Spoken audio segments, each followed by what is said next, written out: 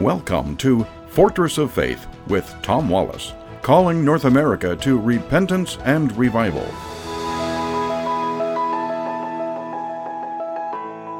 Well, folks, we're back once again at the corner of truth and courage. This is Election Day +6.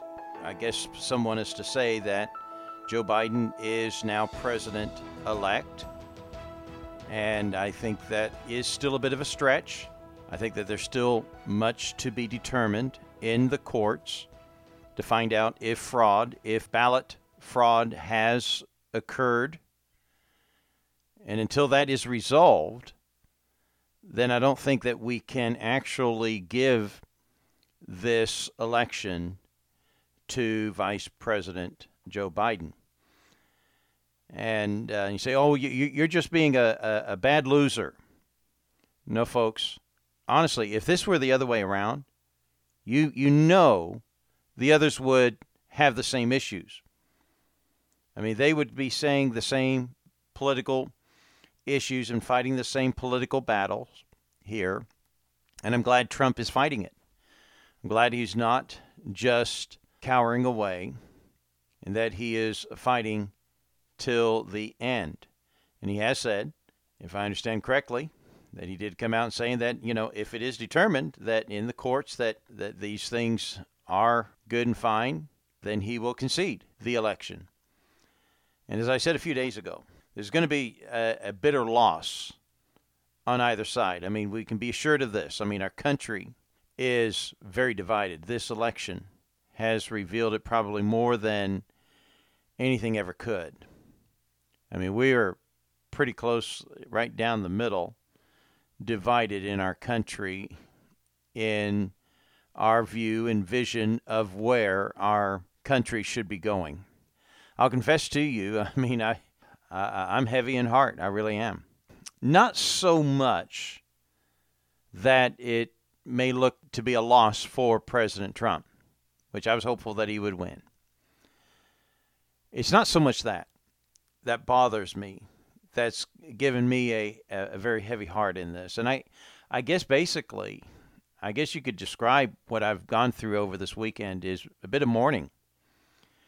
I can't help it, but this passage has just been in my mind and heart for the last few days. I'm reminded of the children of Israel when they lost their country. It had been wrested away from them.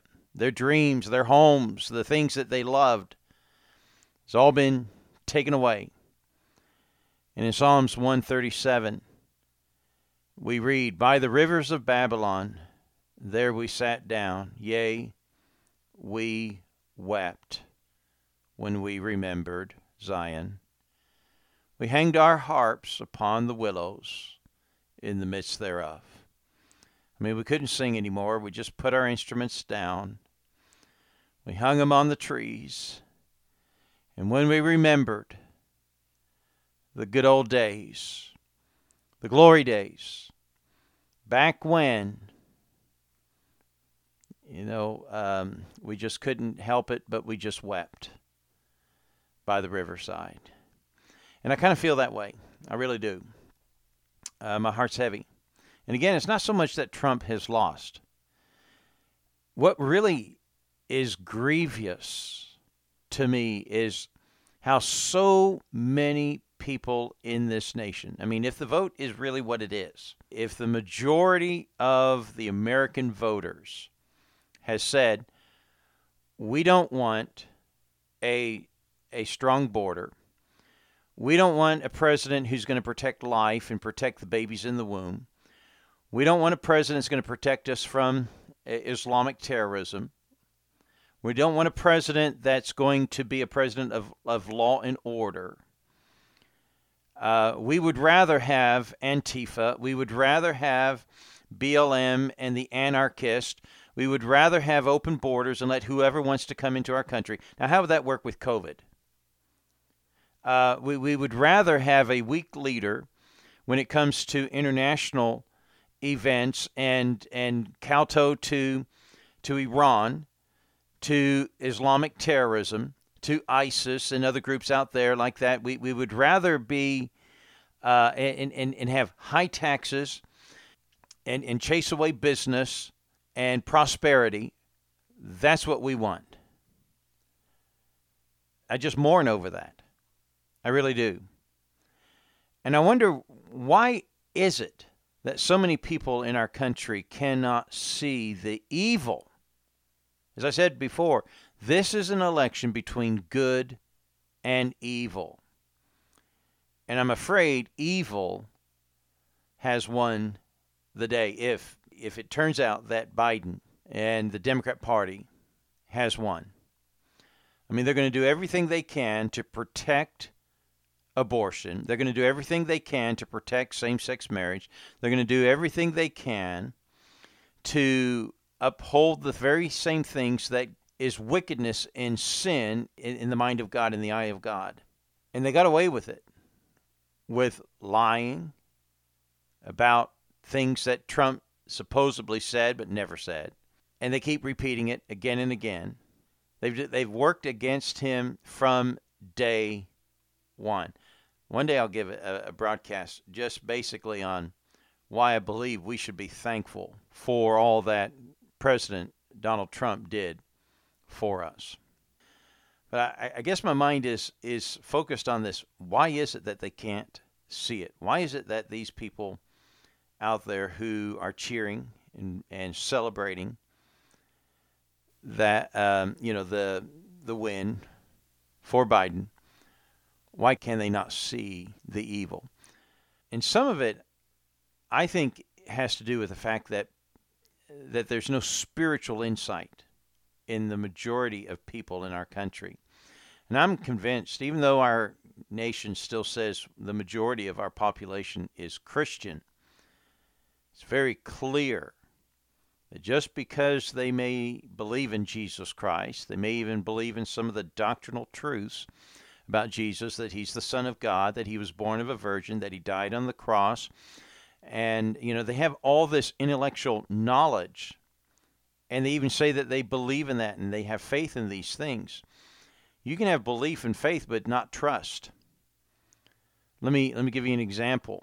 In fact, actually, I was just talking to a fella, and I led him to the Lord here just about a week ago, and I used this very same illustration with him because he kind of was in this area. He was a religious guy.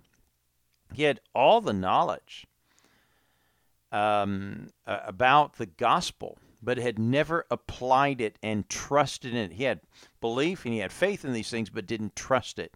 And I told him this story, and it's apparently a true story. I don't know the name of the guy. I could look it up and find it, and the date that this happened, because it's a real live event. And a guy, a type-rope artist there, he ran a rope there on the Canadian side to the American side, across the Niagara Falls, and crowds were assembled on both sides there, and he walked across, and the crowds cheered, and he grabbed a wheelbarrow and walked across to the other side, and the crowds cheered over there, and he called out, "How many of you believe I can do it again?" And they all said, "Yeah, we believe it."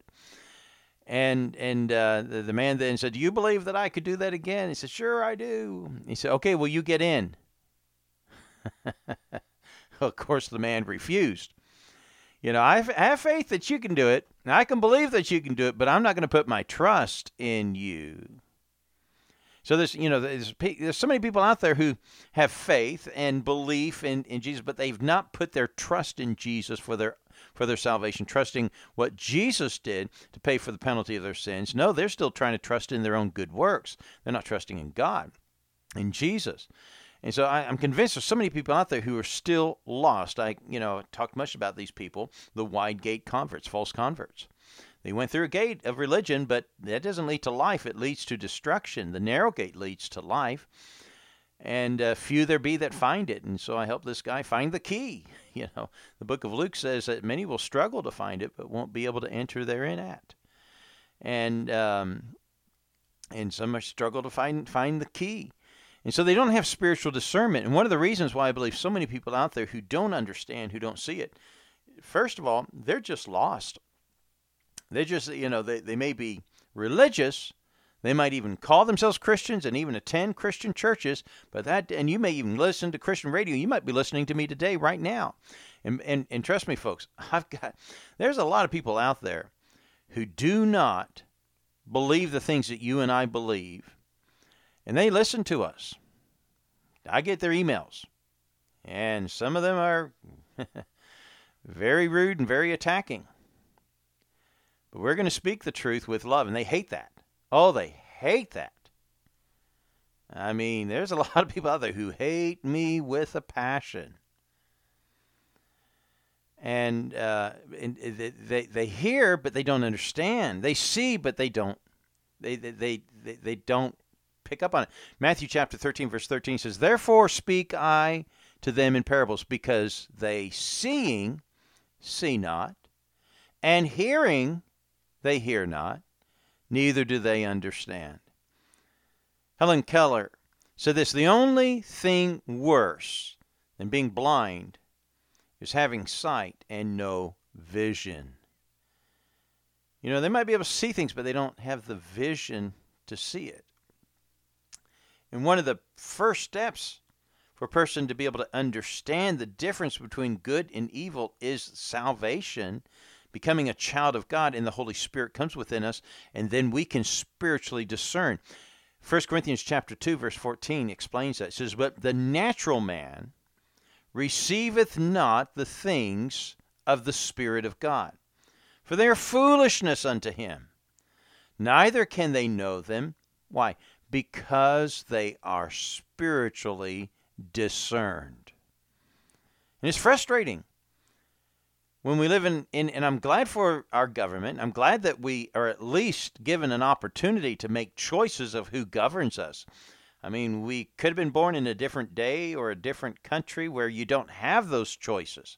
So I'm glad for the republic that we live in and the democratic practice to be able to vote and who represents us in our republic, in our government, to govern over us. I'm glad we have that. But it is frustrating when we have now grown to become a society where there's so many people who know not God. And we've dropped the ball, folks. We failed. And I want to say, folks, we as Christians, as true children of God, we now have our work cut out for us to try to bring this country aright. And I guess some things that we've got to understand. We're not going to fix it through political means. And I think that's been part of our problem. We thought politically we could fix some things in this nation. That Trump's in there and he's a fighter and he doesn't go about it the right way maybe, but that's going to fix our country. No, it's not. This is a spiritual battle, and I've been saying it for years. Of all the problems that we've got in our government and our finances and health and all that kind of stuff, these are consequences of our biggest issue, and that is our spiritual problem, and that can only be fixed in the church house, not the White House. The answer's not in Washington. The answer's in amongst us Christians to do our job, and that is to bring people to Christ. And I can't persuade people to change their thinking very much, but until we get their heart changed, and only God does that. That's going to be it for today. Join us again tomorrow at the corner of truth and courage. God bless you.